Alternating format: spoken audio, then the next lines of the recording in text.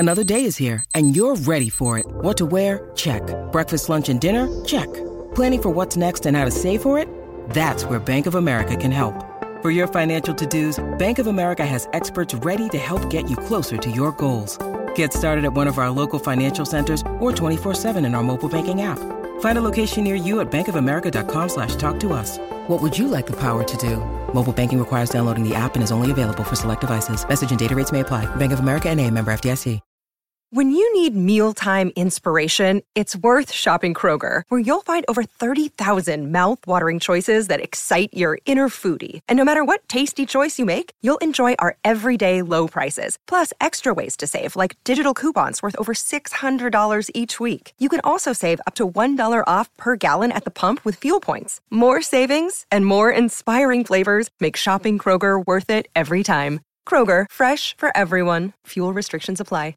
Mary redeemed a $50,000 cash prize playing Chumba Casino this year. I was only playing for fun, so winning this was a dream come true. Chumba Casino is America's #1 social casino experience. It's serious fun. With over 80 casino-style games to choose from, you too could win life-changing amounts of cash. Be like Mary. Log on to ChumbaCasino.com and give them a whirl. That's ChumbaCasino.com. No purchase necessary. Void where prohibited by law. 18+. Terms and conditions apply. See website for details. The voice in the preceding commercial was not the actual voice of a winner. It's never been easier to communicate with people, but it's never been harder to know which platform you're supposed to communicate on. Here's a simpler solution. With call, meet, and message all in one app, RingCentral makes communication easy. With all that connectivity in the palm of your hand, you can work from anywhere with anyone at any time and never miss a beat. Because when it comes to communication, simple is better. Learn more at ringcentral.com. RingCentral. Simpler communications. You're listening to the Worldwide Sports Radio Network. This is the MD's Fantasy Football Show with Dan Mater, giving you the X's and O's of all things fantasy on the Worldwide Sports Radio Network.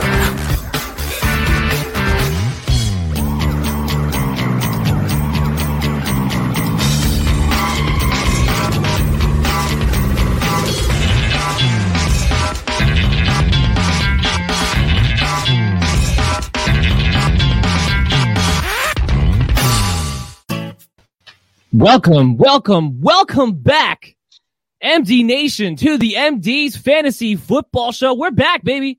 It's the third season premiere of this show. And I told you guys when I went away after the Week 17 preview, which was our last show from 2020, I told you guys that I'm not going on a vacation. I am going to be taking this time to donating whatever resources I possibly can given to me by you guys, MD Nation, by supporting this show, by leaving reviews, by subscribing, by watching, by listening. And I was going to take all of those resources and put it into an even better production, more informative, more entertaining. And we have done just that. We are streaming to more places than we ever have before. We're at Belly Up Fantasy. We're at Belly Up MDFF Show. And that's just on Twitter and on Facebook. We're also on YouTube now. And, of course, we're on the Worldwide Sports Radio Network, WWSRN. Make sure you download the app on your Android or iOS stores available to you. Of course, like always, I'm your host, Dan Mater. And the other thing I've done is added some new faces to this show. And before I introduce our next, who's going to be a co-host, and I don't know if he's going to be permanent, but for now, he's going to be around. Possibly. We'll see how everything goes. But get familiar with his face, because he's going to be next to me on a lot of different places, not just here, but on all of our shows that we do. And one of the things I get asked when I was starting this show was, where did you come up with the MD's Fantasy Football? Where did the name come from? And for a while, I just said, long story short, we'll just go with, it's backwards of my initials. But that's not where the show came from. It came from the idea of my brother and I, who's also a fantasy football analyst, using our initials. It was going to be the Mater and Dowhauer Fantasy Football Show, the MD's Fantasy Football Show. Now, long story short, it wasn't able to happen at the time, but it is happening today, which is why I'm so happy and proud to say, Chris Dowhauer, welcome to your home. Welcome to the show. How are you doing today? I'm excited to join MD Nation. I'm super excited for the season, kick off of a new show, and and I can't wait to see what's up coming for this fantasy year. And as you said, you got a lot of new production coming up, so stay tuned, guys. Yeah, we're going to have a lot of things we're going to be promoting out, and the guy responsible for doing that also joins our show. We've got ourselves a nice intern who has been working tirelessly behind the scenes at every one of my demands and has not complained once so far, at least not yet. I haven't driven him away just yet. But Mr. Ben Aronson, you, sir, have been great for us. Now, we're going to bring you in throughout the stream. You'll see his face pop in here and there. But, Ben, introduce yourself to MD Nation. All right, MD Nation, I'm Ben. I'm the new intern for the show, as you said. I haven't complained to his face, was what he meant to say. But no, we're having a great time so far. We've been looking forward to the show for a while now. I'm going to try and keep the peace between these two. We'll see how it goes, and I'm excited to get after it. Yeah, we're going to see Ben throughout the show. Ben, you go ahead and you go do some intern things there and behind the scenes. We'll see you later. So today we're going to be talking about all of the great moves that have been happening. So it's been a great offseason, and it's going to be the fantasy impact of the NFL free agency, or should I say more accurately, the NFL offseason as a whole, because we're going to kick off the show talking about a lot of the transactions that happened before the free agency so far has kicked off, and of course a lot that has happened since. Before we get into it, though, I want you guys to know that today's show is going to be brought to you by a couple of sponsors, our big one being Manscaped. The NFL draft season is upon us, and it's possible that you might have Trevor Lawrence's haircut in your pants, which is a big problem for the ladies. That's why our partners at Manscaped, the leading below-the-waist grooming, have partnered with us to make sure you don't gamble on shaving your balls the same way you like to gamble on football. For all of my draft geeks out there, we have an exclusive 20% off promo code BELLYUPFANTASY at manscaped.com. That'll get you 20% off, and it'll get you free shipping. You can get the performance package that comes with a new and improved Lawnmower 3.0 Weed Whacker, nose, hair, trimmer, performance, boxer briefs, and a travel bag for you to use when you're done quarantining, and some other liquid formulations like the Crop Preserver and Crop Reviver. Again, just get 20% off and free shipping when you use the promo code BELLYUPFANTASY at manscaped.com. Chris, what have been your overall thoughts? We'll get, of course, some more specific details, but what have been your overall thoughts so far through this offseason? A mixture of excitement and a mixture of disappointment, to be honest. Saw a lot of different quarterbacks kind of move around, start the Matthew Stafford move, and then kind of culminating with a Ryan Fitzpatrick signing in Washington. So I think you kind of have an interesting offseason still to go. Still kind of want to see what happens with Deshaun Watson. So I think this is pretty much the year of the quarterback in the offseason so far, and seeing how they kind of move. Seems like a lot of teams did upgrade. Seems like a lot of teams were trying to upgrade, didn't quite do so. So that's my theme so far. Yeah, I have to agree. That's free agency in general, where you have a lot of excitement and you have a lot of head scratchers and a lot of wonderings. But this season in particular, I don't know if we've seen this many, to your point, the offseason of the quarterbacks, I don't think we've seen this many high-profile names, especially at the quarterback position, move. And a lot of them happened before free agency ever kicked off. And that's where we're going to lead into the show. Now, you mentioned Matthew Stafford. We'll start there. Now, Stafford, last year, he finished as quarterback 14. And that was really in a span of, 8 to 10 games of not having Matt Patricia anymore, having to deal with getting Bevel to be the head coach, opening up the offense. Matthew Stafford, to me, going to the Rams, going there with Sean McVay, a competent offensive mind in an offense that made Jared Goff at least a streamer at times, and Matthew Stafford, make no mistake about it, is a complete upgrade over Jared Goff. There's no question about that. I would like to see them get a perimeter down the field threat wide receiver to add to Robert Woods and Cooper Kupp to make me feel really good about the situation. But Matthew Stafford is somebody who should be hovering around that top 12 territory. And what's great about him is that I expect his ADP to be somebody who's either getting drafted in the back end of drafts or, frankly, not even at all. That's where it would line up for. And that is the steal. And that's going to go back to this year more so than any other year. And you hear this ad nauseum from other fantasy football experts, and you're going to continue to hear it. And it's for a decent reason. Draft quarterback late. Matthew Stafford is a prime example as to why that is a winning strategy to be able to go with. What are your thoughts? I mean, I think you made an excellent point. Matthew Stafford, to me, is one of the top quarterbacks in the league as strong as well as physically with his physical traits. I think he has one of those almost what he had about 2 or 3 years ago, where we had kind of saw Matthew Stafford finally kind of put it all together. And since then, as you kind of pointed out, Matt Patricia's slowly but surely destroyed that offense. I think that you have an opportunity that he actually has some weapons. You talked about last year. I mean, he had missed out Kenny Golladay for most of the season. Marvin Jones was basically MIA for the first 6 weeks of the season. So I think that one of the things we saw as Matthew Stafford got healthy, as Detroit opened up their offense, he still has it. And as you pointed out in the Rams offense, Jared Goff's been serviceable over the last few years, had probably his best fantasy year about 2 years ago. And I think right now you see Matthew Stafford definitely sniffing in that top 10 and could be one of the sleeping quarterbacks of the year. Yeah, there's no other way to really look at it. It's just a matter of do they get another deep threat wide receiver to complete it? If they do that, there's a real chance I might be considering Matthew Stafford my top 10 of quarterbacks. See, I don't even think they have to add that receiver necessarily. I think you got enough guys who can get open consistently and they can attack the middle of the field 10, 15, 20 yards down the field. I think he's going to thrive in that offense, even if they don't get that big threat. Now, if they get it, that's going to be even better. Well, that was more the point I was getting to. I don't think he needs to be in that top 12 area, but I do think that if he's in there, I'm going to consider him in my top 10 of rankings as a guy that I will say you have to draft. You have to get him at the value. Sort of like how I felt about Cam last year. Now, we'll talk about Cam in a little bit. I do want to get to the other half of this trade, of course, with Jared Goff. Now, from a fantasy standpoint, whether you're looking at it from Dynasty, whether you're looking at it from Redraft 2021, I don't know what, if any, value he has. First of all, we don't even know who he's going to be throwing the ball to because Kenny Galladay's definitely gone. Marvin Jones signs with the Jaguars. You've got TJ Hawkinson and DeAndre Swift, and they just recently signed Jamal Williams. Are those all going to be your main pass catchers? Is Jared Goff even going to be a starter past this season? I think that's a question in and of itself. They definitely didn't make this trade because they wanted Jared Goff. They wanted to go younger. That's not what this trade was about. It was about giving Matthew Stafford a home and trying to do right by him. It wasn't about trying to bring in a younger quarterback in a team that is going to be rebuilding. So all of a sudden, Jared Goff, is he worth anything? I mean, I think maybe a streamer at some point this season, but until you see what they do moving forward, you can't pick up Jared Goff right now.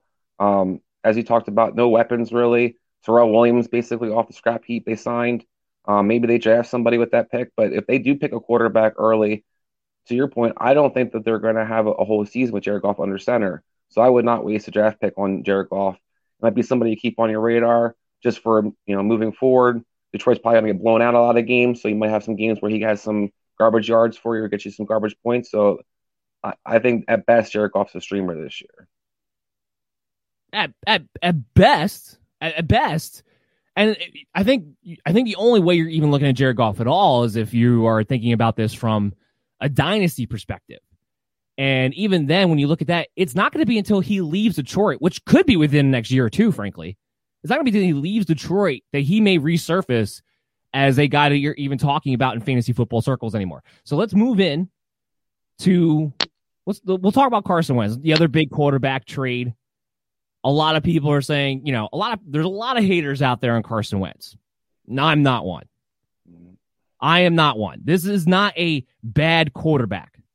To not completely quote Dan Orlowski, but this is a good player who had a bad year. And there's a lot of reasons for that bad year. First of all, you put the entire offense on his shoulders. The guy was trying to press. He was trying to win games on every single throw that he put out there. And when you do that, you're going to be in situations that lead to a lot of turnovers. Not to mention, can we all agree now that Doug Peterson's a moron? That Doug Peterson's not the play caller. It was not his doing. It was Frank Reich why they won the Super Bowl. It was Frank Reich why that offense had any continuity, had any creativity to it whatsoever. And he goes back to Frank Reich and the Indianapolis Colts. What are your thoughts on Carson Wentz? And I'll go into more after you. First of all, I have to understand the Carson Wentz hate. Even now, I'm listening to ESPN this morning, and all I heard all morning long is this was trashing Carson Wentz from his press conference, how soft he is he a leader, is he too sensitive? Heard a lot of things about Kevin Durant being sensitive. You can ball or you can't ball. That's kind of how it boils down to in my book. Carson Wentz carried that team 2 years ago to the playoffs with Boston Scott people. And last year, you drafted Jalen Reagor, who was basically a bust and was banged up at the beginning of the season. They had no Alshon Jeffrey. You brought Deshaun Jackson, who would get you 2 games this season. And then you threw it all on Zach Carson Wentz, who looked like he was falling off a cliff. Exactly. And then you have Carson Wentz, who's behind an offensive line that basically was in shambles. And then to top it off, as you pointed out, the play calling was atrocious. The guy can move. He's a big dude, but they never called any running plays for him. And then suddenly, when Jalen Hurts took over, here comes read options, here comes running plays, here comes all the different things you were expecting before. So I think Carson Wentz has got a chip on his shoulder. I think he's got something to prove. And being from the Philadelphia area and growing up, you hear a lot of haters from Philadelphia on certain players. Quite often when they get out of this market, they wind up realizing what they missed out on. Yeah, we live around the Philadelphia area, and we are not Philadelphia fans in any sport whatsoever. And it's because of the fans that we are not a fan of any of the Philadelphia sports. Because I'm sorry, Philly fans, but you're nuts. You're crazy. And look, you have a lot of passion. I'll give you that. You have a lot of passion, but you misplace the energy so much that you actually physically put pressure on these players. To your point, a lot of them succeed after they leave. There's a reason for that. He goes back to Frank Reich, where he was going to be an MVP. He's going to an offense that's set up very similar to how that offense was in 2017. Very good offensive line. Going to have a very good running game. Now, Jonathan Taylor will be another discussion that we'll have to get into at a later date. He'll have a good passing game. Even if they don't bring back T.Y. Hilton, I like Michael Pittman as an up-and-coming guy. They're going to, no matter what, they're going to have a serviceable tight end. We'll see who it winds up being. If it's Mo Alley Cox or whoever, they're going to utilize the tight end position. They'll find a way. I liked, even though it was a very, very small sample size, I liked what I saw out of Paris Campbell as the slot receiver within the confines of that offense. We'll see if they're able to keep T.Y. Hilton or add somebody else, but you know that they will do that. Right now, you're looking at a dynasty, and you can buy low on Carson Wentz because you have this industry craze of that he's a bum, he's a bust, that he's done, that he's toast. Buy him now. We're going to talk about quarterbacks that you're not going to have to draft for 2021 in a redraft, but are going to be valuable for you guys, or are going to be sleepers for you guys, or are going to be, at the very least, consistent streaming options for you guys. It's going to be Carson Wentz. His ceiling in this offense with Frank Reich coming back to the Colts is a QB6 or higher. That is his ceiling in this situation. And if you're hating on him just to hate on him, you're not paying attention to football. You're not paying attention to the talent that is Carson Wentz now that he's back in the confines of the offense of where he needs to be. This was the perfect fit. Had he gone anywhere else, I may be singing a different tune. I don't know. But because it goes back to Frank Reich with the Colts, that is where I am all aboard this trade. Chris, tell me what your thoughts are on the re-signing of Cam Newton. I think that you kind of see a team in New England it was kind of frustrated by the offseason. They seem to have all kinds of feelers out for different quarterback situations and seem to settle on Cam. I think what they're going to do is basically continue to look, but have somebody they can kind of bank on to at least play this year if they need to. You're probably going to see a team get more and more physical. They basically became almost a wishbone offense in some senses last year, where they were so committed to the running game. I think you're going to see something even more like that this year. And I think that it doesn't mean that they won't draft somebody. It doesn't mean they still won't trade for somebody because they really didn't pay the man still. But it makes sure that they have insurance versus some of the other teams that kind of stuck their heads out in a limb, stuck their necks out in a limb, and then kind of got them chopped off. Like I said, Washington and Ryan Fitzpatrick. Yeah. Or Chicago Bears. We'll get there. We'll get there. Don't worry. We'll get there. Yeah. It was a good move from an NFL standpoint. This made a lot of sense for the Patriots. It's a cheap contract, like you said. It's not going to hurt. It's not going to hinder this team system in any capacity. Yeah, he was already there last year. You want to have him grow. And we'll talk about these signings too, kind of lump it in together, because you can't really talk about Cam now without talking about the acquisitions of a Jonnu Smith, without talking about the acquisition of Hunter Henry. And it's clear that they're building this offense around Cam Newton. Now, I know I've been giving a lot of love to the quarterbacks besides Jared Goff that we've talked about so far.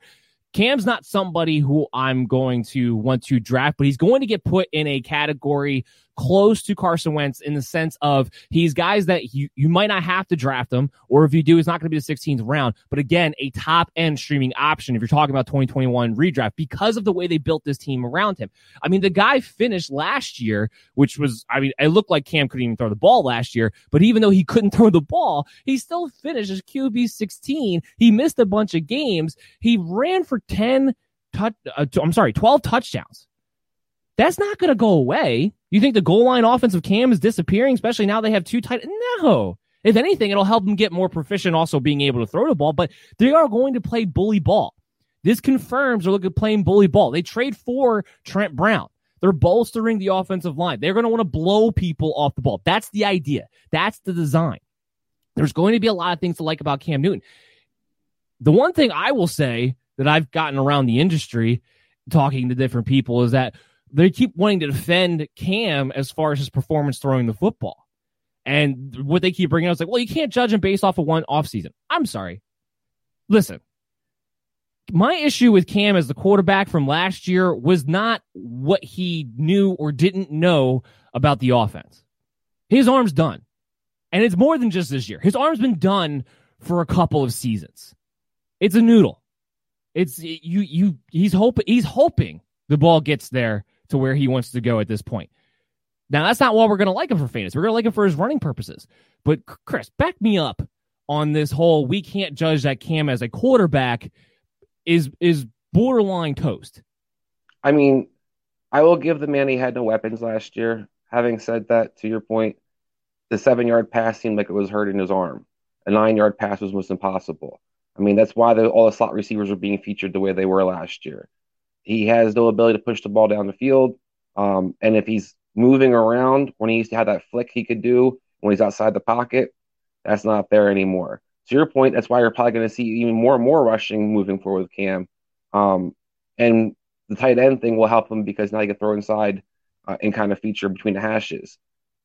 I don't really know how much longer he has. And I do think one of the things you might see this year, I was talking about drafting a quarterback, as we're kind of talking, I kind of think this ensures New England's looking at Trey Lance or somebody along those lines, where they're going to be looking at a mobile quarterback, probably two, maybe Groom behind Cam, and that would make a lot more sense of what they're kind of doing versus Cam's your starter, and we're going to build a whole team around him. We're going to win a Super Bowl with Cam Newton at the quarterback. Yeah, exactly. Position. I think there's kind of a dual plan in place. Like we can be competitive with Cam in the meantime, but to your point, build a personnel that kind of supports that kind of player, and then have a young guy who can kind of convert into it, whether it's a Trey Lance or maybe a Justin Fields.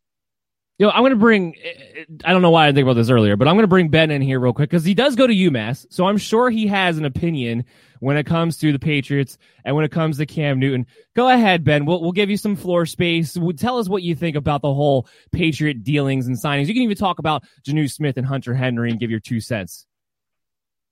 So, I mean, obviously being a Patriots fan, going from Tom Brady winning a Super Bowl the year I was born to seeing them have a losing season for the first time in my lifetime. I don't like Cam Newton. I don't want him to be the quarterback of the team next year. Watching him play last year, besides like the first 5 games of the season's hurt. Right when you heard Matt Stafford was available, you're like, okay, Patriots, go get Matt Stafford. Gone. Carson Wentz, take a flyer on Carson Wentz. Gone. So I kind of think the Patriots just missed out on every opportunity. I don't think they were interested in any other opportunities, but we need to get a guy in the draft. I want Mac Jones or Trey Lance.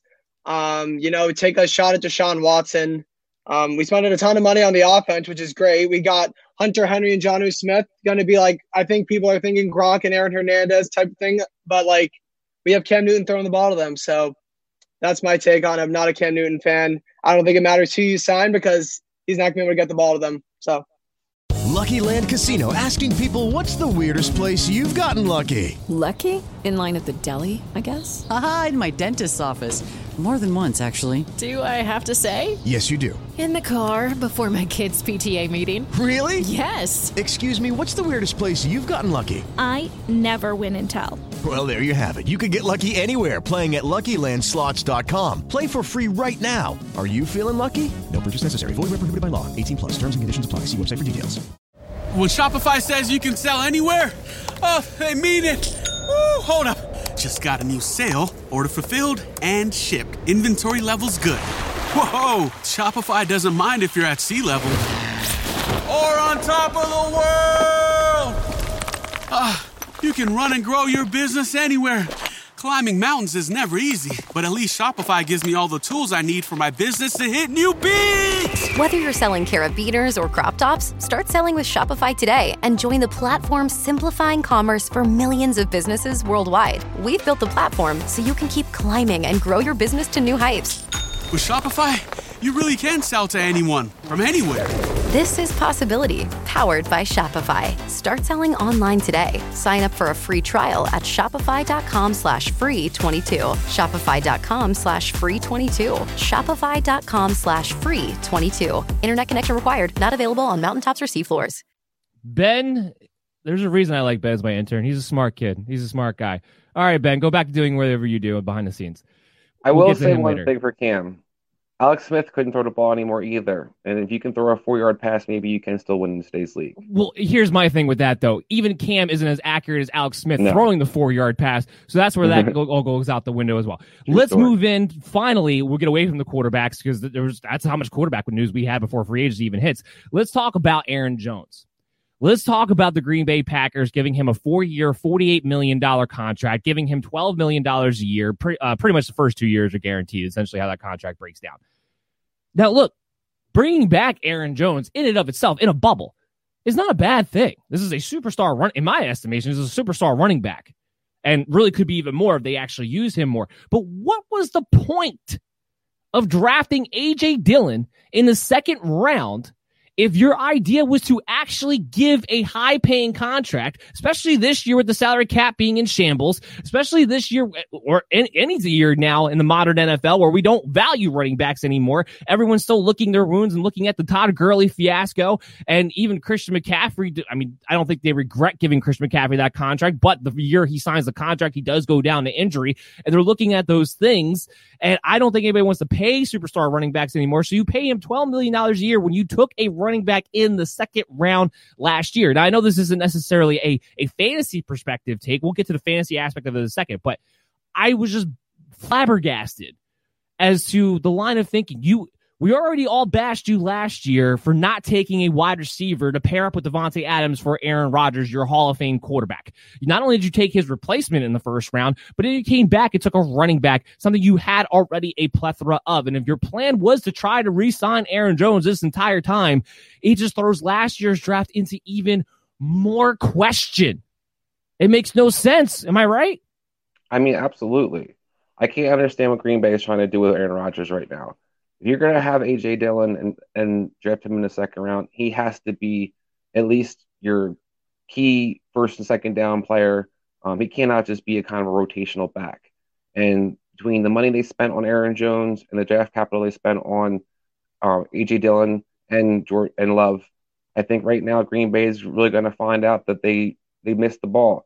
The big one for me, seeing contracts getting shelled out right now, especially for receivers kind of having a depressed market. I think Aaron Jones pretty much takes you out of like a Kenny Golladay signing. Imagine Kenny Golladay and Adams. Now that would be fear in any defense, and that would have been something tangible if you would have stretched your money a couple million here or there versus paying a running back who's still going to probably wind up splitting carries with another running back for no reason. Well, basically. Right. Let's harp on that point real quick because now we can get into the fantasy aspect of it from this standpoint. What is the split going to be? You paid Aaron Jones too much money to take him out in red zone situations. You got rid of Jamal. You did let Jamal Williams walk at least. A.J. Dillon doesn't catch the ball. So is Aaron Jones now your bell cow and you have a backup as a second rounder in A.J. Dillon? Hard for me to believe. Is it going to be a 65-35 split when it comes to carries? But then again, goes back to why'd you pay Aaron Jones? It just doesn't make sense from a lot of different angles. Now, what we actually think is going to happen from a fantasy standpoint, I'm looking at a 65-35 split when it comes to the carries.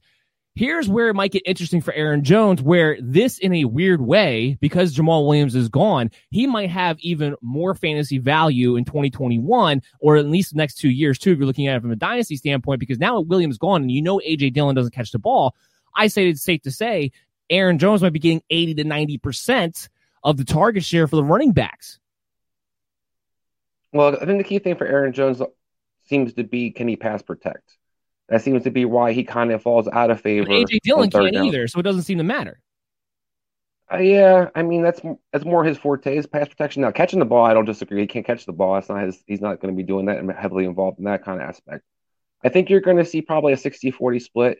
I think you're going to see kind of maybe like 2 series for Aaron Jones per one series for A.J. Dillon, and they kind of rotate that way. I don't really think you're going to have a defined role per se. Maybe if as the season progresses, if it gets colder, maybe you see A.J. become more that red zone usage or inside the 5, inside the 10-yard lines, short down situations. But I think initially you're probably going to see about a 60-40 split. I do think you're right. You're going to see Aaron Jones get more targets. I just don't necessarily think it's going to quite too much more production because I don't think he might be targeted in a different way where he might be more involved in third downs, but I don't think maybe he's not throwing the ball on the field as much. I don't know if I agree with him not being on the field as much. Because when you look at it, not just third downs, but 2-minute drills, when they go no huddle offense, I would expect Aaron Jones to be on the field for all those things. And I would still expect him to finish the season with a lot more carries than A.J. Dillon. So I don't know if I agree with him not being on the field as much. I do agree with the idea that while he might be getting 80 to 90% of the targets, he might be targeted in a different way than what he has been to this point. I agree with that idea. But again, volume is king. And especially when you're talking about one of the big things about Aaron Jones over the years is his consistency of being an RB1. He's usually pretty consistent getting in the top 36. We talked about this on the Bill Up Fantasy Live football show this past Tuesday. All of his games, he finished within the top 36 last season. But when you draft him, you're drafting him to be an RB1. There is some fluctuation from week to week as far as where that goes. The extra target share might put him in a position where he consistently will finish in the top 12. I mean, like I said, I don't think it really changes his production. What I do think it might change a little bit is his playing time, just because Jamal Williams was basically used more as a primarily just on third downs. He really wasn't splitting series. I do think you're going to see A.J. Dillon have to be more involved in just kind of splitting, being sprinkled in here or there, kind of like Jamal Williams was. And to your point, you're not going to see a clear role for that other player. So they're going to have to kind of figure it out. Indianapolis is kind of an example I look at where you see a team that had a lot of different running backs, particularly when Marlon Mack was healthy, and how they kind of used Taylor and Mack. I wouldn't be surprised if you see something similar involving Green Bay. And I wouldn't necessarily guarantee that Aaron Jones is going to be the third down back. They really were higher on Tyler Ervin last year, and they seem to look for some different guys to kind of rotate in there and use on third downs. Here's what I will lose my mind if they go ahead and start bringing in Tyler Ervin on third downs and just add more ridiculous stupidness to the entire contract situation of paying Aaron Jones that much money to again not quite unleash him, which has been the problem I've had with the Green Bay, whether it's been Mike McCarthy or Matt LaFleur.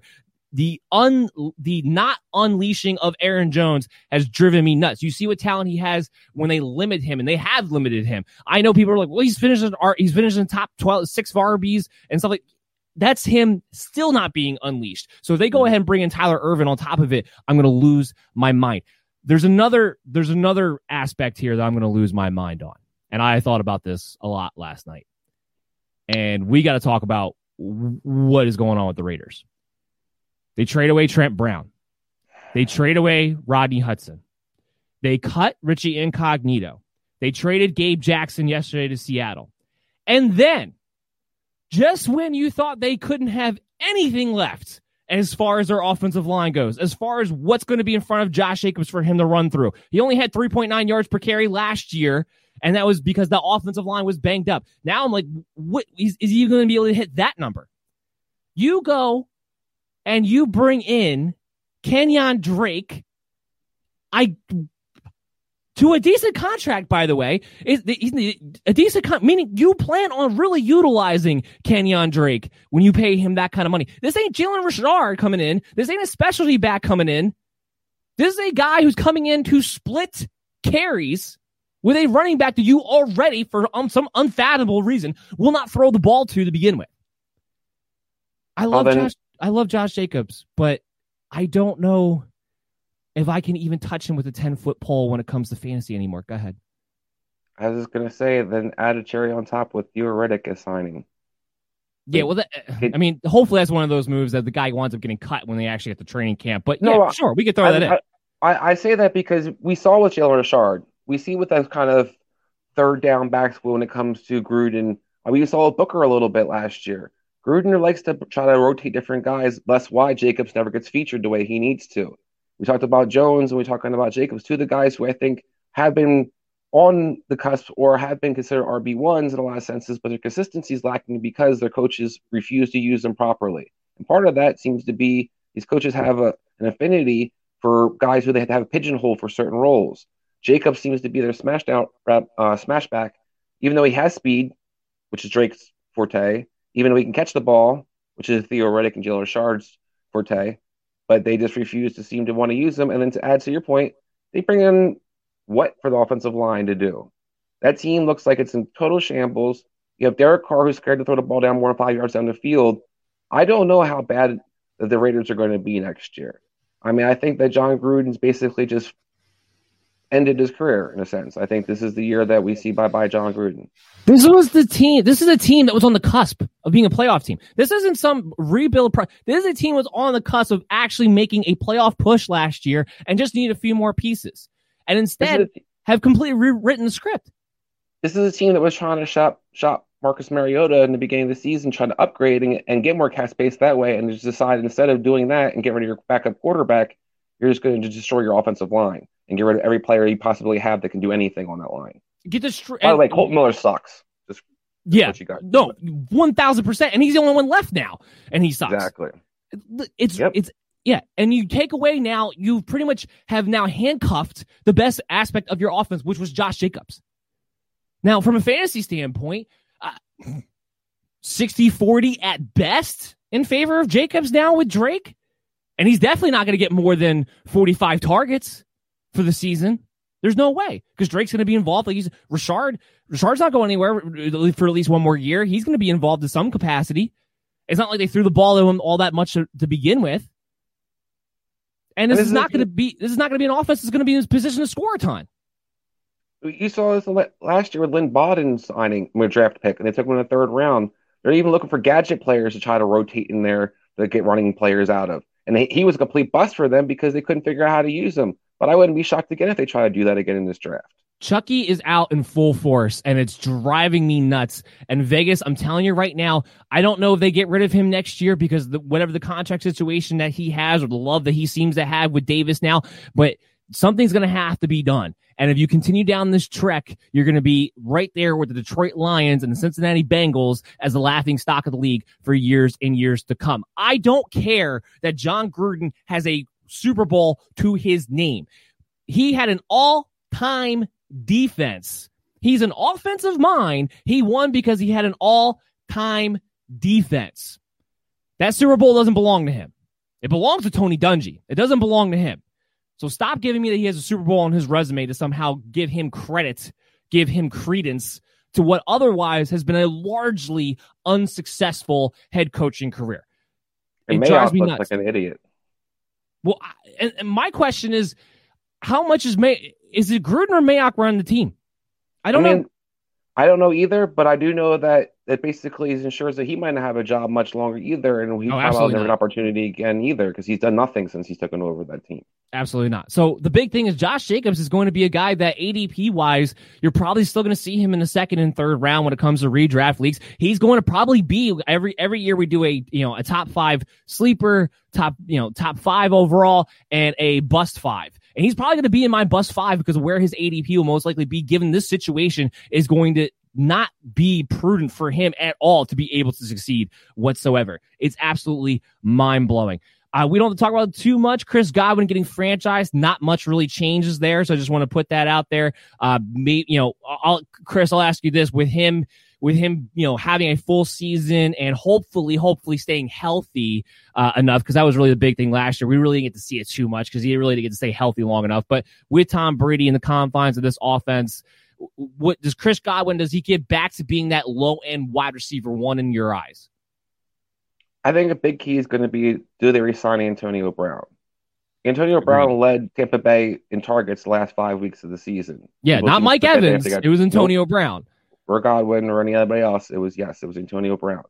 Now, if that goes away, I think Godwin returns. I think that he's going to be, with Mike Evans healthy also, and the offense kind of finding where their mojo, so to speak, is. I do think you see a return to Godwin as lower A number one. I was never as high on him as the people were the previous year. I kind of had to eat crow for that year, but I think we kind of saw a combination of the 2 years will probably what we're going to see. I'd say maybe like 1,300 yards, maybe 8-9 touchdowns.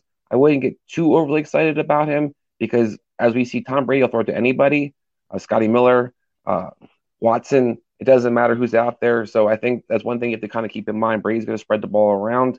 If they do sign a pass catching back, that might, steal some targets. But I think the big thing is Chris Godwin's explosive. He's big. He's strong. He can score from anywhere on the field. And I think there's no reason he can continue to be one of the top receivers this year. Yeah, I tend to agree with that. I think it is going to be dependent upon whether they re-sign Antonio Brown. That is, right now they seem like they're in talks, so that's a possibility that they're going to be able to do so.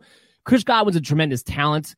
And the one thing I will say about this offense, I don't know if we've seen the ceiling of it because last year with no offseason, we saw the ups and downs that they had throughout the year. They really got going towards the playoffs. If they start where they ended this season or even are more consistent than what we saw in the beginning of the year last year, there is a situation where everybody could eat, but could Chris Godwin go back to the wide receiver one spot? Again, I'm with you. It's gonna depend on whether they bring back Antonio Brown. Will he still be a very valuable wide receiver too, regardless? Yeah, sure. What we're going to do now, though, we're going to take a quick break, come back on the other side. We're going to talk about free agents that have signed after the free agency period, I should say. Stay tuned to the Worldwide Sports Radio Network, WWSRN, or wherever else you're watching this show. We'll be back right after this. You're listening to the MD's Fantasy Football Show on the Worldwide Sports Radio Network. And everybody, welcome back into the MD's Fantasy Football Show. You are listening to us on the Worldwide Sports Radio Network, WWSRN. You can find us pretty much everywhere now. We're streaming live on Twitter, at BellyUp Fantasy, at BellyUp MDFF Show, at WWSRN. We're on Facebook, Worldwide Sports Radio Network, BellyUp Fantasy, MD's Fantasy Football Show, all there. We're on YouTube. Subscribe and download the MD's Fantasy Football Show. We are on Sportscaster. We are everywhere. Everywhere. That is one thing that I've worked hard for to get us to this point. We are absolutely everywhere. I'm joined here for the first time ever with Chris Dowhauer, who will hopefully be with us for some stretch of time, maybe more. Of course, we got Ben in the background there. He'll be doing little things. We'll bring him in later. We got a mailbag segment, of course, for you guys like we do every single show. And you can always comment during the show, wherever you're streaming, wherever you're watching this. And, of course, afterwards or later on, we'll be available on every single pod app that's out there, iHeartRadio, Google Play, Stitcher, Spotify, wherever you like to go. We've been talking about the fantasy impact of the free agency offseason thus far.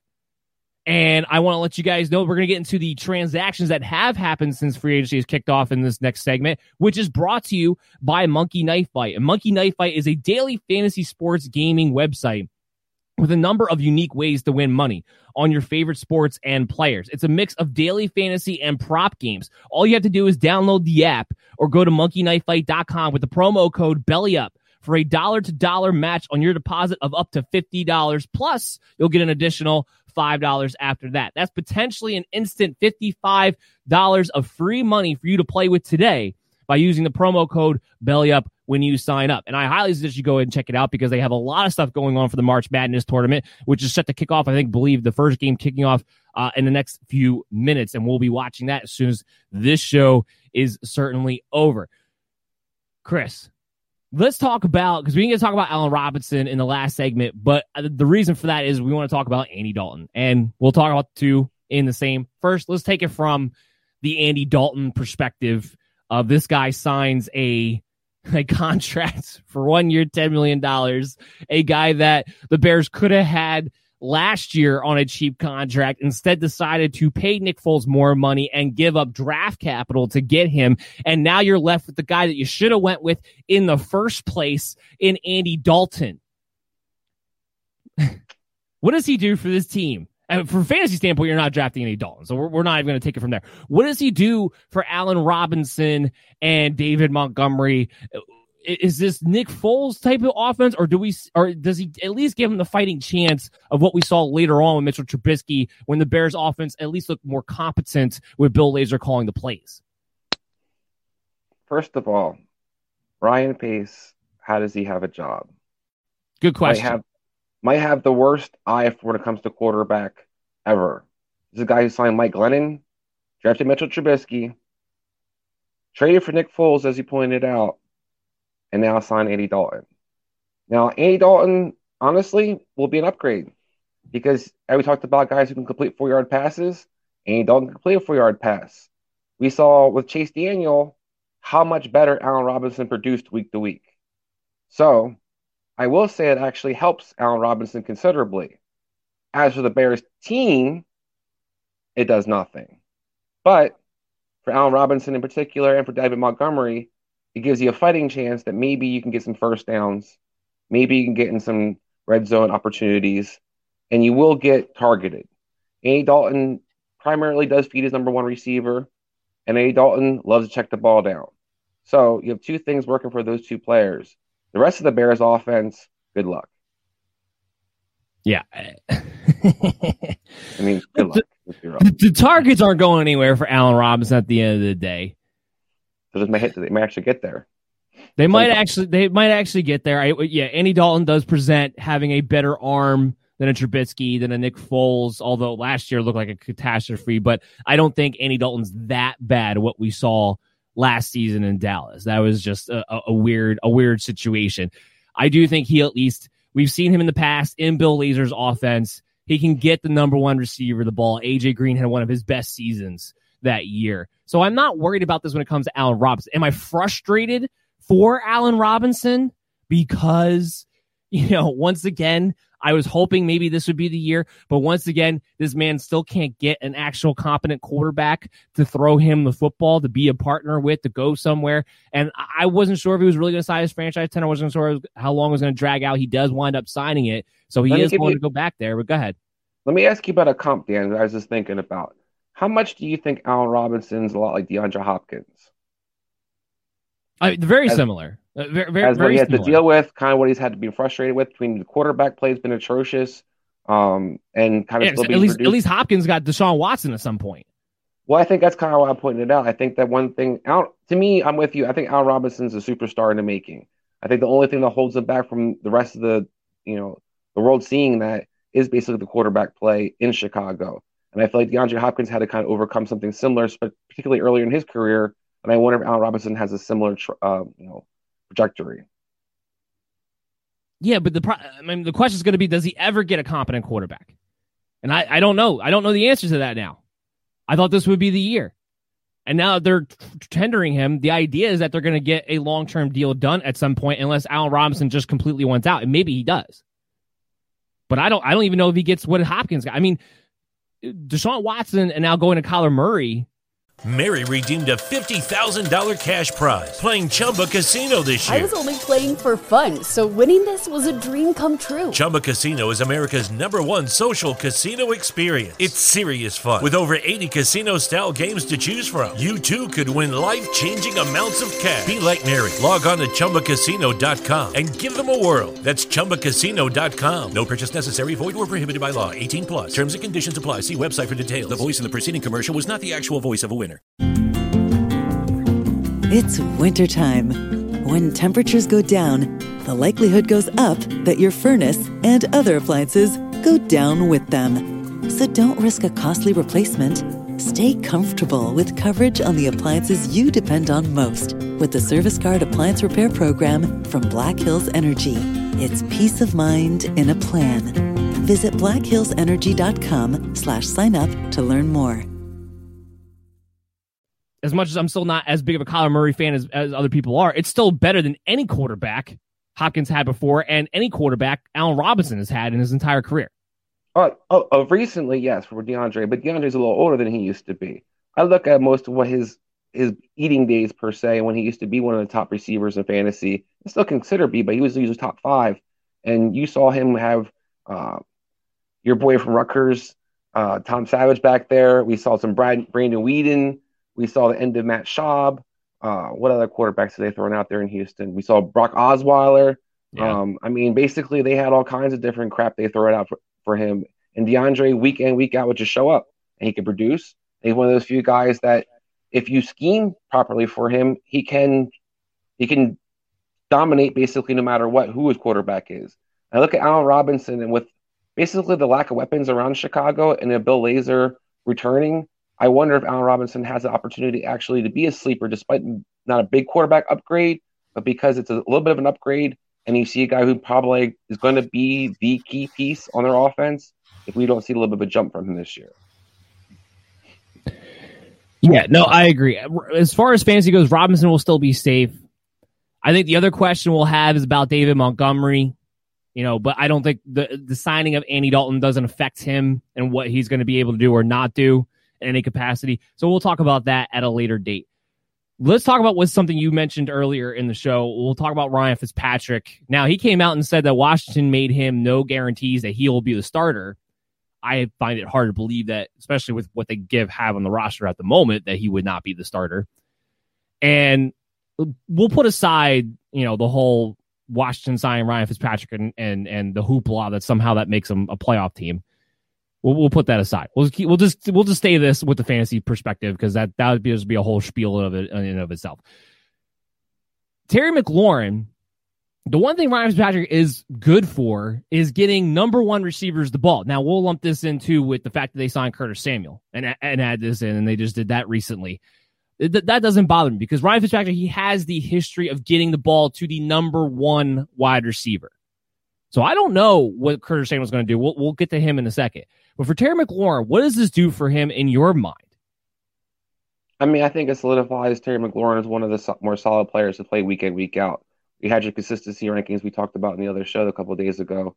And I think that if you think about Terry McLaurin's consistency moving forward, Ryan Fitzpatrick, you have a guy who's probably going to lead his team week in, week out in targets, and a guy who's probably going to be heavily involved.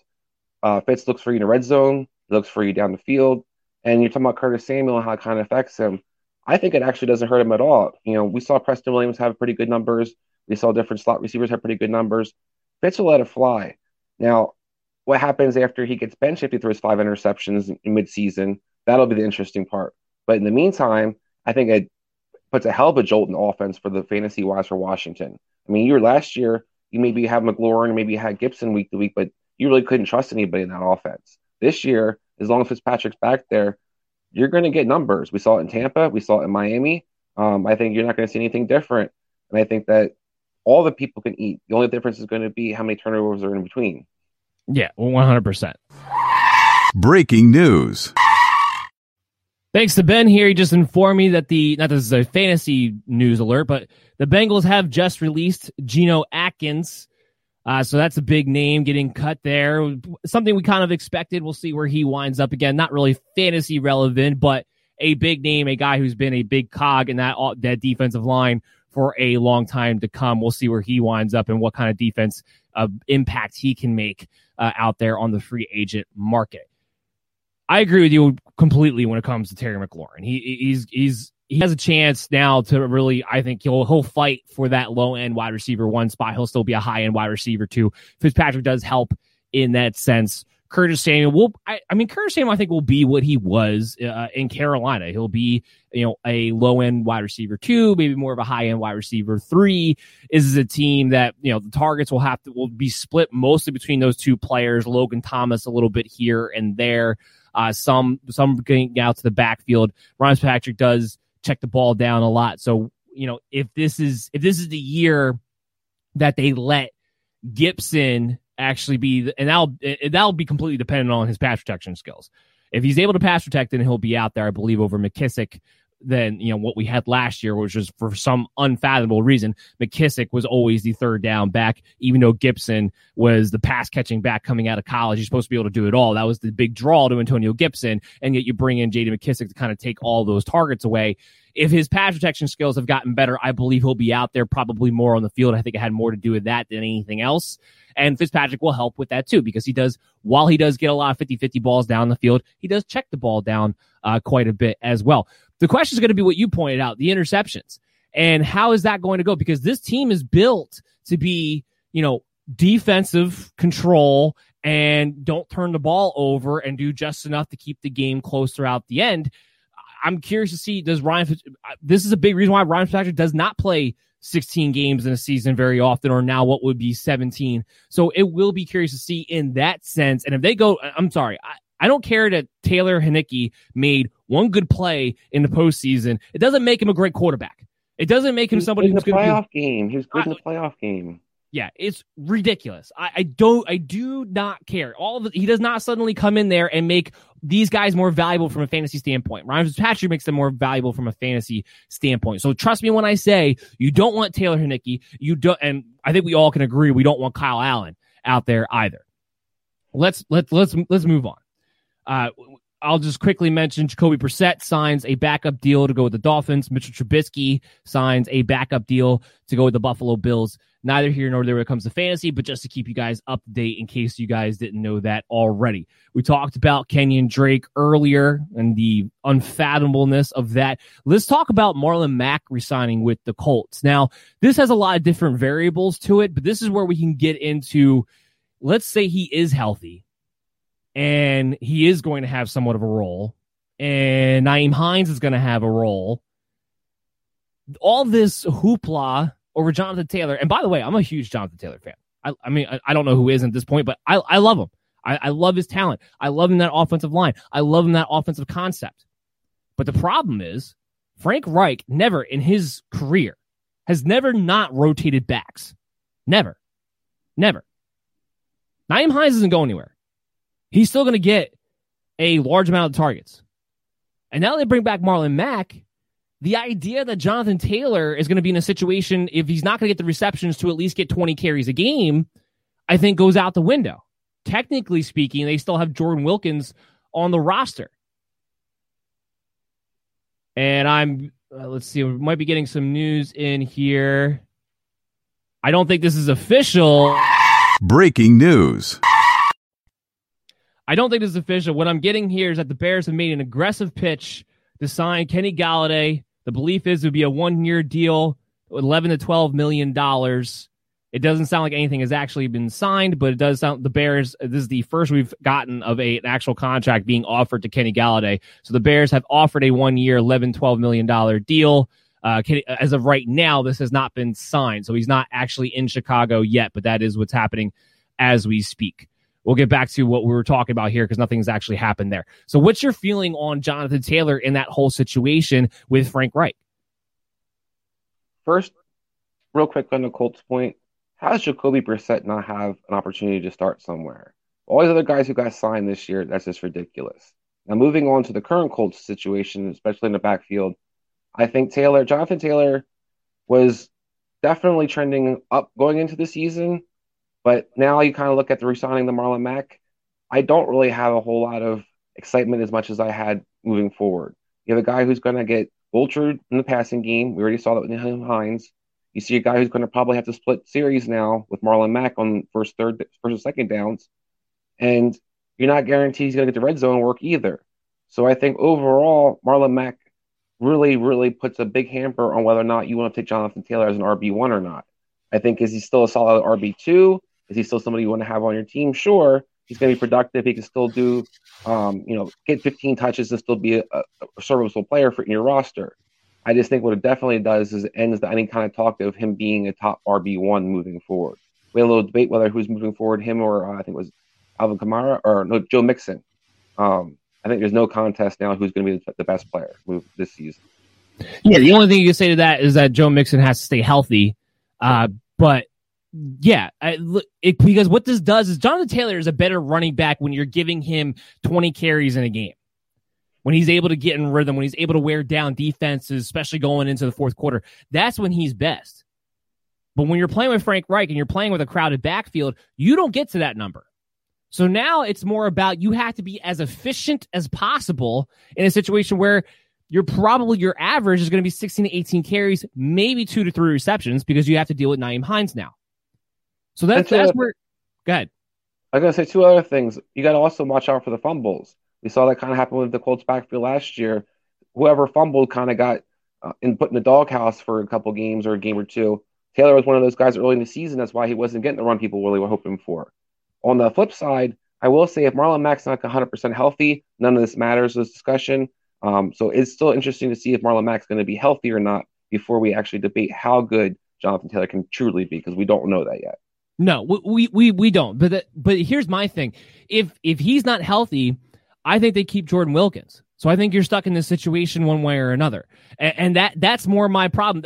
We're trying to push you guys, use your common sense when it comes to Jonathan Taylor, because everybody out there, at least the narrative out there right now from most of the industry, and you'll find that this show's usually in the minority on what the industry is telling you, and for a reason. Use your brain. Do the math. It's simple math too. I'm not talking about doing our algorithms and how we come up with projections. It's simple equation. It's simple 1 + 1 = 2. If Jonathan Taylor cannot get more than 50% of the targets because he's dealing with Nyheim Hines, if Jonathan Taylor is not going to get 20 carries because whether it's Jordan Wilkins or Marlon Mack, they're getting 6 to 8.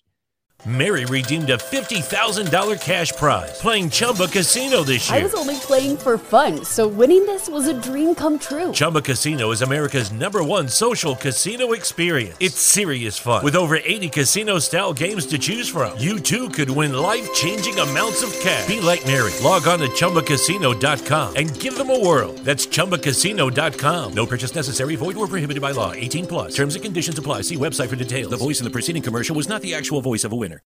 Well, guess what? It adds up to Taylor going back to what he was last year, which is he has to be highly efficient, highly productive off of an average of 16 touches to 18 touches.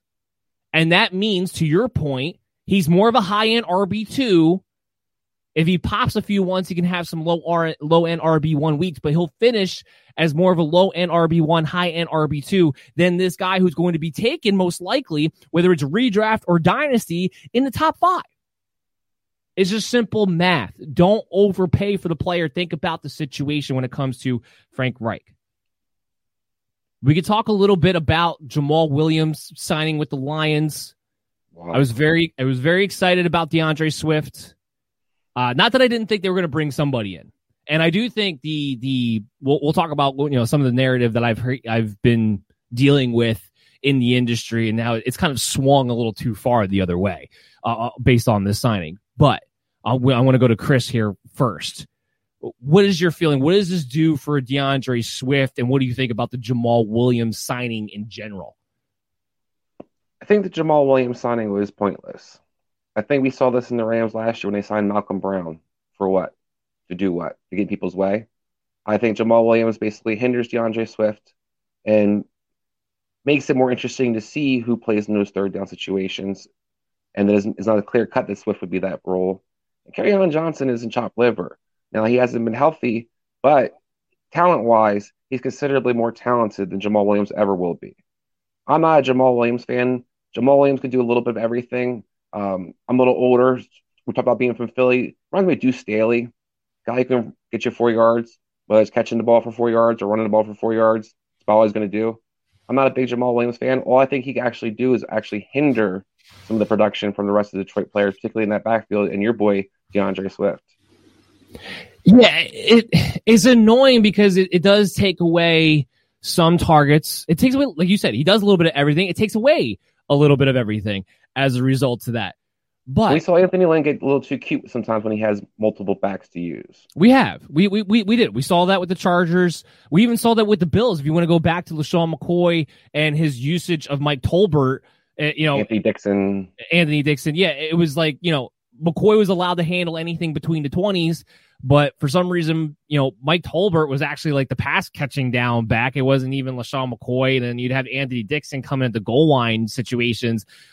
We have seen him get too cute.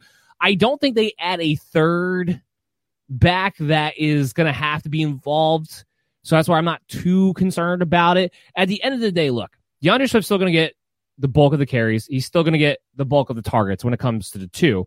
Is it a 60-40 split across the board? Probably.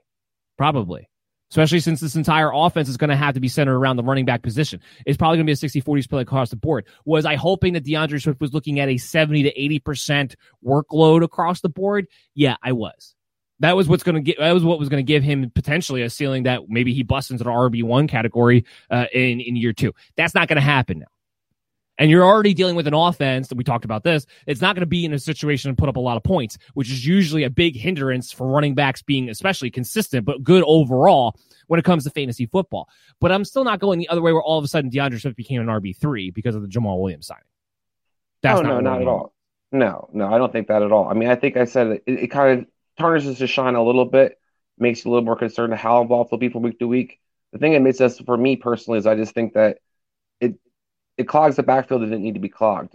Kerryon Johnson and Swift complement each other perfectly. I don't understand why you'd add a third cog into that situation, particularly when you're Detroit, when you have a lot of other players in the positions you need to upgrade at. It just, to me, was a pointless signing. Yeah, and I don't know if they keep Kerryon or not, but if they do, I think he's somebody who's just going to be a bench filler and just be a bench warmer. At this point, I don't think he's going to actually have any other role. Breaking news. I'm going to bring Ben here in on this one because he's the one who got me the alert here. Justin Simmons expected to be the top paid safety in football. Ben, who is he expected to do? And unmute your mic there. Yeah, so he is, I just saw Schefter's tweet, he is expected to be the highest paid safety ever in the first safety to surpass $15 million per year on his contract. Obviously, he's a BC guy, so I've known about Justin Simmons for a while, but I don't know. I still, when you think about the best safeties in football, he's not the guy that comes into my mind right away, so it's interesting to see that he got the largest contract ever. Yeah, definitely. He's a good safety. He's not a great safety. I don't think he really changes the complex of a defense. I will say there's not too many safeties out there this free agency, so that partly comes into play. And he won't be the highest paid safety for long. Thank you, Ben, for the update. We're going to bring you in a few minutes pretty soon, actually, because we're getting closer to the mailbag segment. Go back to doing your intern things, your behind-the-scene things. Not that that's a fantasy relevant thing, but it does kind of lead me to the idea that we'll just talk about this for a little bit. The NFL got their new contracts. I don't, Chris, I'm sure you saw this. ESPN writes the Sunday Ticket. Amazon is going to be able to do Thursday Night Football, and all the TV contracts combined wind up being $10 billion a year for the next 11 years. So yes, you're going to have to deal with the salary cap this year coming off the 2020 COVID season, but the NFL is about to have more money than it's ever had. And that salary cap will boost next year. I've heard as far as $250 million is actually in the discussion, which would be an insane increase. Do you have any comments on that? I mean, I think that it could be kind of what we saw in NBA a couple of years ago, where you see a lot of teams maybe not be cautious and throw around foolish contracts going into next year. But it should be exciting. It should be exciting, though, because I do think I'm a big believer in paying the players. I think they're the ones that earn the money. So I think as long as they get their big cut, they should get a bigger cut of it. No, I absolutely agree. It's going to be really interesting. You're going to see a lot of outlandish contracts, like you said, that you're not used to seeing for, frankly, average to above average players. You're going to see them start getting superstar money in a lot of situations. We saw that in the NBA when they had a dramatic increase in the salary cap, like you said. And real quick, fans, just remember, the money's not going to go into your pocket if they don't pay the players. It's just going to go into the owner's pocket. So let it go into somebody who's actually producing on the field and stop being so bitter when guys who are getting paid. Just saying. We could have an entire philosophical episode, sociology episode when it comes to fans and contracts and NFL and players and owner. I mean, we really could. You could make a whole episode off of that. I just want to throw that out there because, to your point, though, you're going to hear a lot of rhetoric next year when we start seeing players get contracts that we haven't seen. And you're going to hear a lot of people saying, how does this guy get $20 million? How does this player get $15 million? And I think that's why I'm just preparing for the backlash we're going to hear as we talk about these numbers. Yeah, I mean, 100%. You're going to see it. But I will say this from back to, the football player standpoint.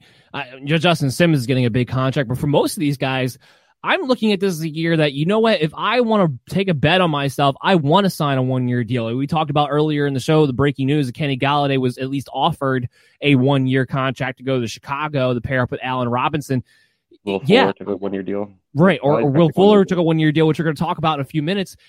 Yeah, these guys taking a 1-year deal now makes a lot of sense because that money is going to be there next season. So I don't think you're going to see a ton of multi-year deals coming out of the rest of this free agency. You really haven't seen a lot of big contracts thus far either, I would say. I mean, the biggest one was 49ers re-signing Trent Williams. But even that, that's kind of neither here nor there because when it comes to the wide receivers, that's really where our focus would be as far as guys who need to take 1-year contracts. Let's start getting to some of the wide receivers. Let's talk about Corey Davis going to the Jets. He actually got a nice contract. I believe it was 3 years, $37.5 million. And I think that's $27 million of it guaranteed. I think that's a little too much for a guy who his best season was last year. And in his best season, he was wide receiver 31. He had 984 yards and 5 touchdowns. And that was by far his best season. Now, I've never been a Corey Davis fan. When they took him 5 overall, I told everybody in the sun, that's a bust pick. He had no business being in the top 5 picks overall as a wide receiver. There was not transcendent talent, which is what you need to be as a wide receiver to go that high. The Jets paid up a lot of money for him. Pair him next to Denzel Mims. Word is they may not be done. They may be in on the Juju Smith-Schuster sweepstakes, but we'll focus in on Corey Davis. Now, we're not sure exactly who the quarterback is going to be, but from a fantasy standpoint, I think he gets a lot of hype because now all of a sudden, he's going to be the wide receiver 1 in a Shanahan-styled offense. It's still not Shanahan calling a play, so it's not going to be exactly the same, but a Shanahan-styled offense. I think Corey Davis is somebody that a lot of people are going to be like, hey, let's draft him as a low-end wide receiver 2. Personally, I think, especially on the Jets, especially if Sam Darnold's still the quarterback, I think he's a wide receiver 4. I'm not going to touch Corey Davis next year. I'm in the same boat. I mean, Corey Davis, maybe receiver 4, maybe a flex play. We saw with that Jets, it's a change in coaching staff, but you've seen over the last few years the Jets offense, there's not a lot of production that comes out either consistently. Sam Darnold hasn't really impressed me either. I think he's a bum personally. But regardless, I do think that it's not a bad signing. He fits decently on their team, but I don't really see the financial production that he's going to look for. You don't really have a guy who, to your point, has had a breakout year. A guy, he had 900 yards, 5 touchdowns last year. Lucky Land Casino, asking people, what's the weirdest place you've gotten lucky? Lucky? In line at the deli, I guess? Aha, in my dentist's office. More than once, actually. Do I have to say? Yes, you do. In the car before my kids' PTA meeting. Really? Yes. Excuse me, what's the weirdest place you've gotten lucky? I never win and tell. Well, there you have it. You can get lucky anywhere, playing at LuckyLandSlots.com. Play for free right now. Are you feeling lucky? No purchase necessary. Void where prohibited by law. 18+. Terms and conditions apply. See website for details. Hi, I'm Maria. And I'm Mike. And we're Team Ready. Black Hills Energy knows your home is where your heart is, so they want you to be ready. It's all about keeping you safe, prepared, and making your home as energy efficient as possible. Everything from how to weatherize your home to how to stay safe during extreme weather. Be ready for anything. Go to blackhillsenergy.com/Team Ready. I see similar numbers. Maybe gets touchdowns up a little bit more because he's utilized a little more in the red zone or becomes that number 1 quote-unquote receiver. But even that, I think you have Crowder, as long as he's on the team, he's still going to be one of the prime target receiver. I'm guys who's targeted. And I think Mims is way more talented. So I think that you're going to see those 2 guys actually become more featured. Corey Davis will kind of be a nice complementary piece, but fantasy-wise, no, I'm not really sniffing him other than maybe if he's a receiver 4 or flex play. I mean, look, just because Adam Gase is no longer the guy there doesn't mean the Jets suddenly become a top 10 offense, which is what they would need to be for Corey Davis to actually have the value. Let's move into Will Fuller. You mentioned him a little bit. He signs a 1-year contract with the Dolphins. I like, from an NFL standpoint, I love the move on both ends. I think it's a good fit for Will Fuller. I think it's a great fit for the Dolphins. And from a fantasy perspective, I like it quite a bit too, because now let's say you have a situation where you actually have Devontae Parker, Preston Williams, and Will Fuller healthy all at the same time and on the field. Now, from a fantasy standpoint, that means targets are going to be getting divvied out? Yes, but they all have different roles. And if Tua takes the next step up, which I expect him to, I am a Tua believer. I don't know why one season in where he had no off season, where he's coming off a hip surgery, how suddenly Tua Tagovailoa, who before the Joe Burrow experience was looked at as the number one quarterback coming in, is suddenly a bust after 8 games. I don't know. I don't know how that happens that quickly, but I do think he takes the next step up. The targets they'll be able to complement each other perfectly because Will Fuller will be able to go down the field. Devontae Parker, I still think, would ultimately be the number one targeted wide receiver. And Preston Williams, actually, as a big guy, very good in the slot. Now you also add in the fact that, well, Preston Williams has yet to prove that he can actually stay healthy, and Will Fuller too. But there's a good chance that whoever's on the other side of Devontae Parker may be the only other guy who's on the other side of Devontae Parker. So they should have some targets in there too. Will Fuller, to me, in this situation, he's going to be a guy that is, I think he's still going to be, he doesn't have the ceiling that he had going into last year, right? Because you knew there was a vacated amount of targets because DeAndre Hopkins was gone. They replaced it with Brandon Cooks. You knew he wasn't going to get the same demand that Hopkins got. So I don't think he has the ceiling of what we saw last season, but the idea that he is a wide receiver 3 who can still win you the week and make those big plays, yeah, that's still very much in the cards with this move. Absolutely. I love the Will Fuller signing from Miami. 1, you only signed him to 1 year, so he has nothing to lose. 2, it puts less pressure to take a receiver to pick 3, which I think Miami should trade down in. We'll talk about more on our draft shows coming up. But I think finally what it does for Miami is it finally gives Tua all the weapons he needs. Each guy now kind of fits their role. Gesicki has more opportunity to be more in the middle of the field. Preston had a chance to play a bit more, but I also think Parker's the big one that they can't double him. He's able to kind of do his thing. And then you have Will Fuller, who, as long as he's healthy, is one of the more explosive players. Tua throws a good deep ball. People seem to forget that they think he's, got the Cam Newton arm right now. He doesn't, people. Don't get it twisted. Give him some weapons. And Will Fuller is healthy. I wouldn't be surprised if Will Fuller sniffs on a wide receiver 2 towards the end of this year. I definitely think he's a strong wide receiver 3, and I think he has got opportunity and potential to do even more. I think that offense is going to be almost custom built for what he brings to the table. I think he's going to be the deep threat, but I also think he's not just going to be a deep threat. You're going to have a lot of crossing patterns. 2 hits guys in stride and gives you a chance to kind of make plays. I think Will Fuller is going to be a pleasant surprise for a lot of people next year. And we also need to talk about from the Tua standpoint. We both are fans of Tua. You add all these weapons in, again, if they're healthy on the field. Tua is somebody who you're not going to draft Tua. I'm not going to draft Tua in a redraft league, but if you had him in Dynasty, I'm very high on what I'm going to get out of him moving forward now, especially if you're in a super flex lead and you're looking at redraft coming up in 2021. He's going to be a guy who's definitely going to be on the streaming radar as a guy you can look to. But again, there's so many quarterbacks on the streaming radar. It's really insane. And so again, I'm preaching to MD Nation. This is the year to wait on the quarterback. Just don't do it. If Lamar Jackson taught you anything last year was that it's not worth taking that quarterback in the second round. It's just not. Period. Moving in here, I want to talk a little bit about AJ Green. Not that this is going to be a huge thing, but I like what it does for Hopkins, for AJ Green coming in here. I kind of like what it does for Kyler Murray and his red zone issues. Because here's what's going to happen. AJ Green's going to come in and he's going to play that Larry Fitzgerald role. He's going to play the big slot man role, which I think he's fit to do. And I think he has enough left in the tank, or at least more than Fitzgerald does anyway, to make that more of an actual legitimate threat within the offense. And it doesn't take away, some people will say, well, does this take away targets from DeAndre? No, it doesn't take away. He's still going to look at 150 plus targets. It doesn't take away the potential for that to go. AJ Green in and of himself, I actually think there might be some low end sleeper value. I think he could be a guy that you can plug in the flex, could be a bye week fill in. Because I think he is going to be, at the very least, very much utilized in the red zone. Where do you see this move and how it affects all parties involved?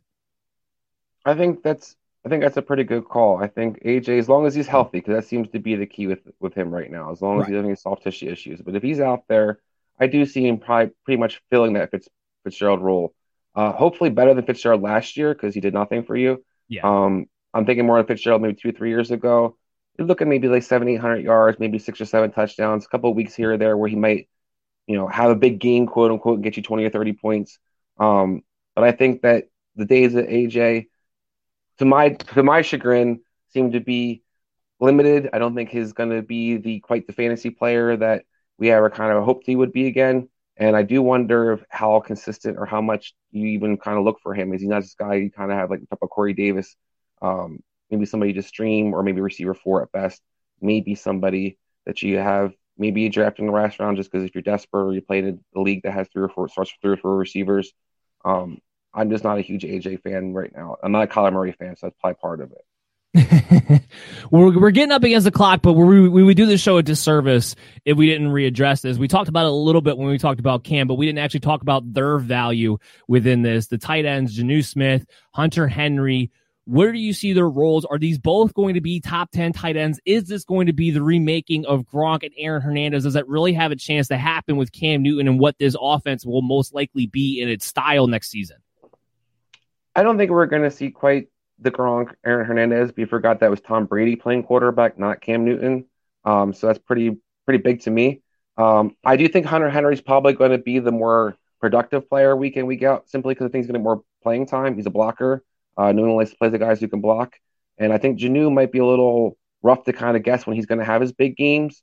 I don't think he'll be consistent as Aaron Hernandez because, like I said, I think you have a different quarterback, different scheme.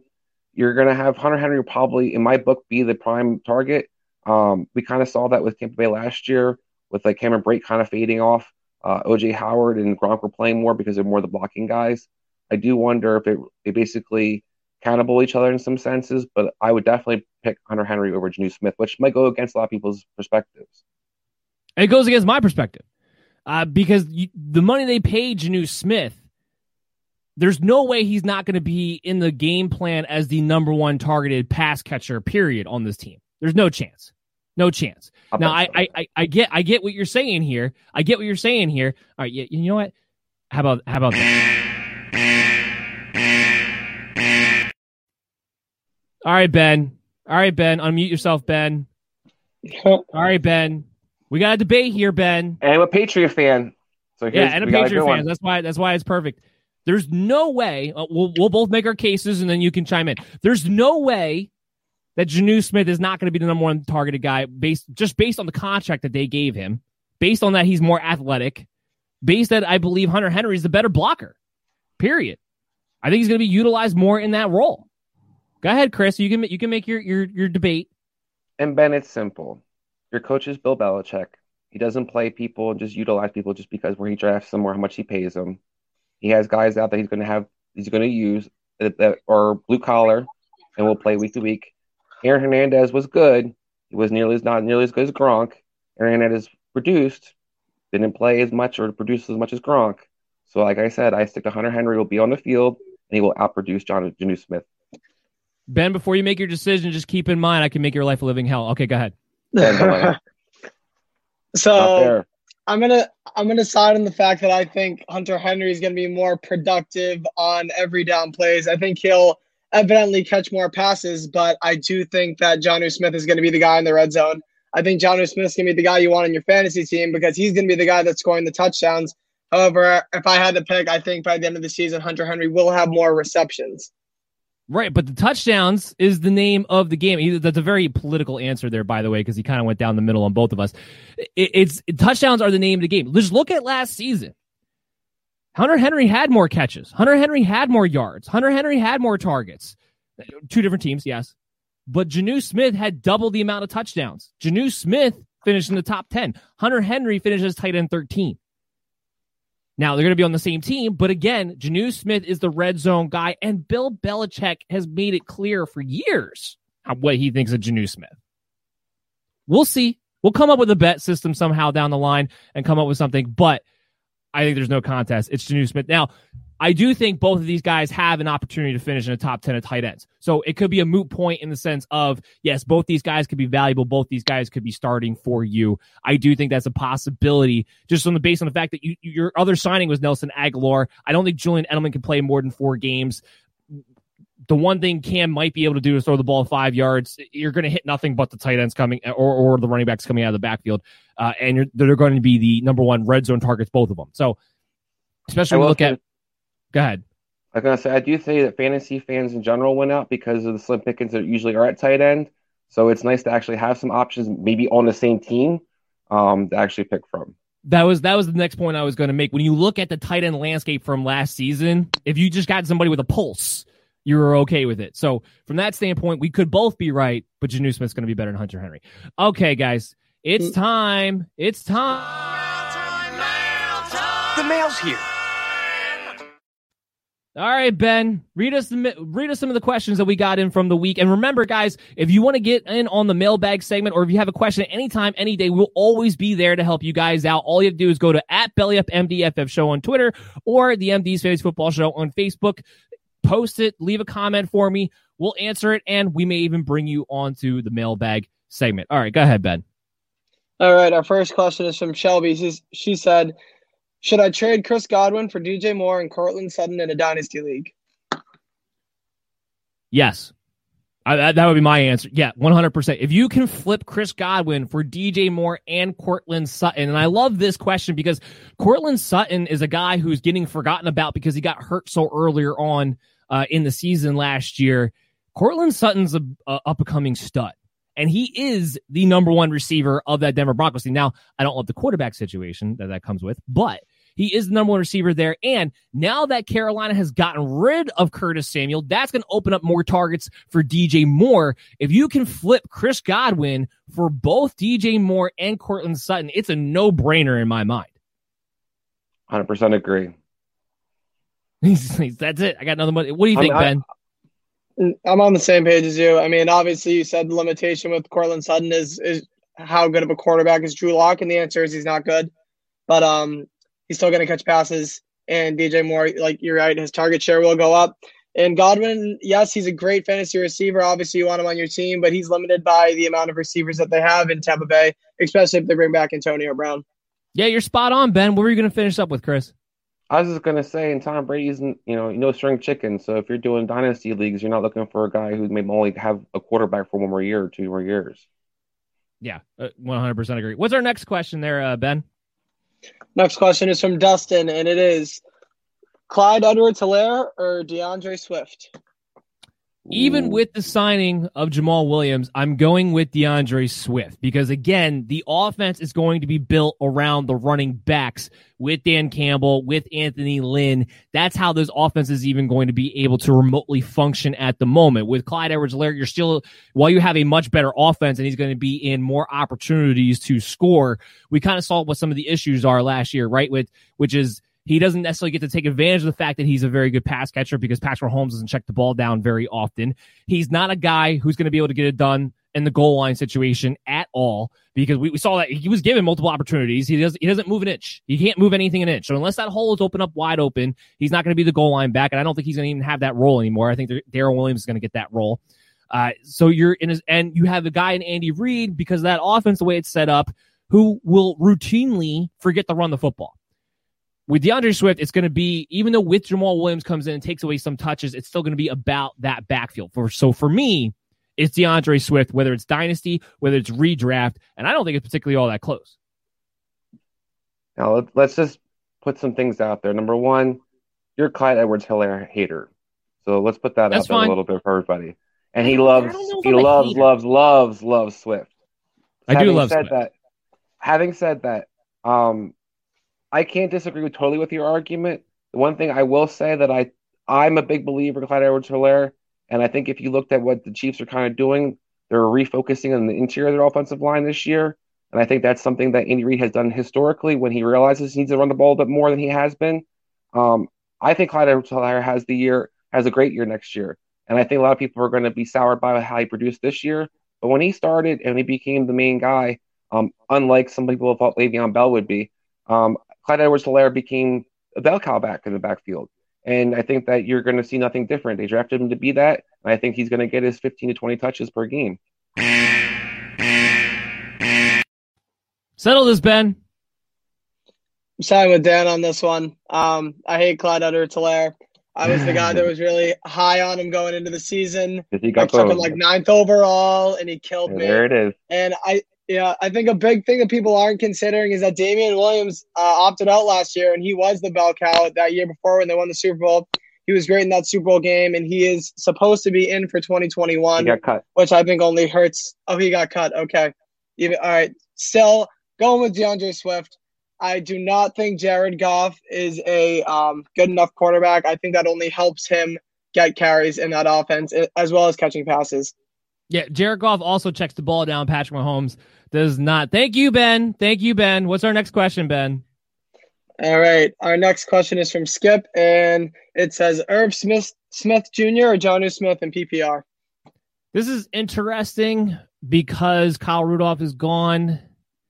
Now, here's what I'll say. What's been a little bit weird about the Minnesota offense with Kubiak in my eyes, that even in general, even if you combine Irv Smith and Kyle Rudolph's numbers together, they actually don't utilize the tight end very often, which is weird for that system because it's designed to be able to utilize the tight end pretty well. So the question is going to be, with Rudolph gone and Irv Smith being the full-time guy, are you going to utilize him as the weapon that he should be in this offense that should be built well for a tight end to succeed? Or are you going to continue to ignore the position? I think it comes down to that, because if they actually feature Irv Smith, I think because this question is centered around PPR, and we talked about there might be some debate how many targets, how many receptions Jonnu Smith's really going to get. I think there's a chance here Irv Smith can compete with Jonnu Smith, if not more so. I will still give the edge to Jonnu Smith because I know the offense is going to be focused around the tight end and there in New England one way or another. I'm pretty confident on betting that Jonnu Smith's going to get more touchdowns. So I'm going to probably go with Jonnu Smith on this one, but it is an interesting thing with no Rudolph there, what Minnesota decides they want to do on offense. I go clearly with Jonnu Smith. I think to your point of Jonnu Smith being utilized, I do think you're going to see me line up a lot of time in slot and a receiver as well. While Irv Smith, I think, is primarily what we've seen. The big difference in the offense to me is Clint Kubiak. He's not his dad. He seems more reliant on their using the receivers. We see Thielen used a lot more. We see Jefferson used a lot more. Traditionally, that offense didn't usually use that back receiver as much, and that's kind of why the tight ends were more involved. But because their offense is built around their two receivers, I do agree. I don't know if Irv Smith's actually going to get to step up. I love his talent. I just don't know if he's going to have the ability to be utilized. They run the ball away a lot, and you have Dalvin Cook, who's going to also be utilized in the passing game. What do you think, Ben? I'm on the same page as both of you. I'm going to go with Jonnu Smith. Like you guys said, I think it's just going to be too hard for Irv Smith Jr. to get consistent targets with Adam Thielen on one side and Justin Jefferson on the other. And just with how much they utilize Dalvin Cook, I think the Patriots and Cam Newton especially loves his tight end. And I think that even though Jonnu Smith's going to be mainly a touchdown guy, I still think he'll probably get 3 to 4 catches a game and a touchdown. So I think he's just going to have more overall fantasy value. I mean, we can see what happens with Irv Smith Jr., but I don't know. I'm leaning Johnny right now. All right, give us our last question before we run out of time. All right, our last question is from Gunther, and it is Josh Jacobs or Cam Akers for 2021. I think with the way that we harped on this early on in the show, it's safe to say that I'm on the Cam Akers boat in this scenario. If nothing else, just to not have to deal with the lunacy that is John Gruden and the Raiders right now. But also, Cam Akers is in a prime position. Malcolm Brown's out the window, so it's just going to be him and Darrell Henderson. And he looked like the real deal down the stretch. When he was finally given the featured role, he looks like he could be the next Todd Gurley in that offense. So I'd love, especially now they added Matthew Stafford, and that offense is going to be able to score a lot of points. Love the potential that is facing Cam Akers, especially if he starts to get involved in the passing attack. I 100% agree. I think you have a clear edge in utilization and coaching. I think that we saw Akers become the featured back as we move forward. And even if you see Henderson sprinkled in there, you know Akers is still going to be the man. And the offense is pretty much going to be built around him in a lot of senses. It's going to be Matthew Stafford as a quarterback, but you're seeing a lot of play action off of that. I think you're going to see the Rams kind of convert their style a little bit. We kind of saw that as the season progressed. They're going to be more physical, and I think Cam Akers is that guy for them. I think that it's clearly stick with Cam Akers. What do you think, Ben? Yeah, I completely agree. I'm a Patriots fan, obviously, so I saw Cam Akers destroy the Patriots last year. That was really his first big breakout game. But also the Raiders, for some reason, brought in Kenyon Drake. I don't know what they're trying to do with that. I don't know what the whole organization is up to these days, but that definitely hurts Josh Jacobs' values a little bit. And Josh Jacobs was terrible. His yards per carry, I don't remember the exact number, but I know 3. It was not good. And yeah, 3.9. He kind of had a down year. They bring in another guy who is supposed to be a pretty good running back. He also struggled last year, but it's definitely going to hurt Jacobs' carry share for sure. And let's also remember the Raiders had a good offensive line last year. While the Rams did not, And for Akers, Florida State didn't have a good offensive line. He's already shown he can run behind a crappy offensive line. Right now, Jacobs behind a good offensive line wasn't as productive as we'd like him to be. So imagine this year what it's going to look like. Absolutely. Guys, it's been a great first show. It's been a great season premiere of the MD's Fantasy Football Show. We're going to be back every Friday, 11 to 12:30 for you guys right here on the Worldwide Sports Radio Network at WWSRN. Make sure you download the app with all the great sports content coming out there. And you can always watch us live pretty much anywhere. On Twitter, at Belly Up Fantasy, at Belly Up MDFF Show, at WWSRN, on Facebook also, Belly Up Fantasy Sports page, the MD's Fantasy Football Show sports page, the Worldwide Sports Radio Network sports page, and of course on YouTube. You're going to be able to catch this show after in a couple of hours on your favorite pod streaming app, whether it be iTunes, iHeartRadio, Google Play, Stitcher, Spotify, wherever you like to go. We will be widely available to you. We'll be back next week with more fantasy football analysis for you guys. You can always find me at Belly Up MDFF Show. You can be able to find Chris here at the same thing if you want to get in contact with him. And we'll be hearing more from Ben. Also, he'll be sticking around with us in the next few shows too. So lots to look forward to this year. Great to be back. We'll see you guys all real soon. Tune back in next week at 11 a.m. See you then. See you, MD Nation. Mary redeemed a $50,000 cash prize playing Chumba Casino this year. I was only playing for fun, so winning this was a dream come true. Chumba Casino is America's #1 social casino experience. It's serious fun. With over 80 casino-style games to choose from, you too could win life-changing amounts of cash. Be like Mary. Log on to ChumbaCasino.com and give them a whirl. That's ChumbaCasino.com. No purchase necessary. Void or prohibited by law. 18+. Terms and conditions apply. See website for details. The voice in the preceding commercial was not the actual voice of a winner. Hi, I'm Maria. And I'm Mike. And we're Team Ready. Black Hills Energy knows your home is where your heart is, so they want you to be ready. It's all about keeping you safe, prepared, and making your home as energy efficient as possible. Everything from how to weatherize your home to how to stay safe during extreme weather. Be ready for anything. Go to blackhillsenergy.com/teamready.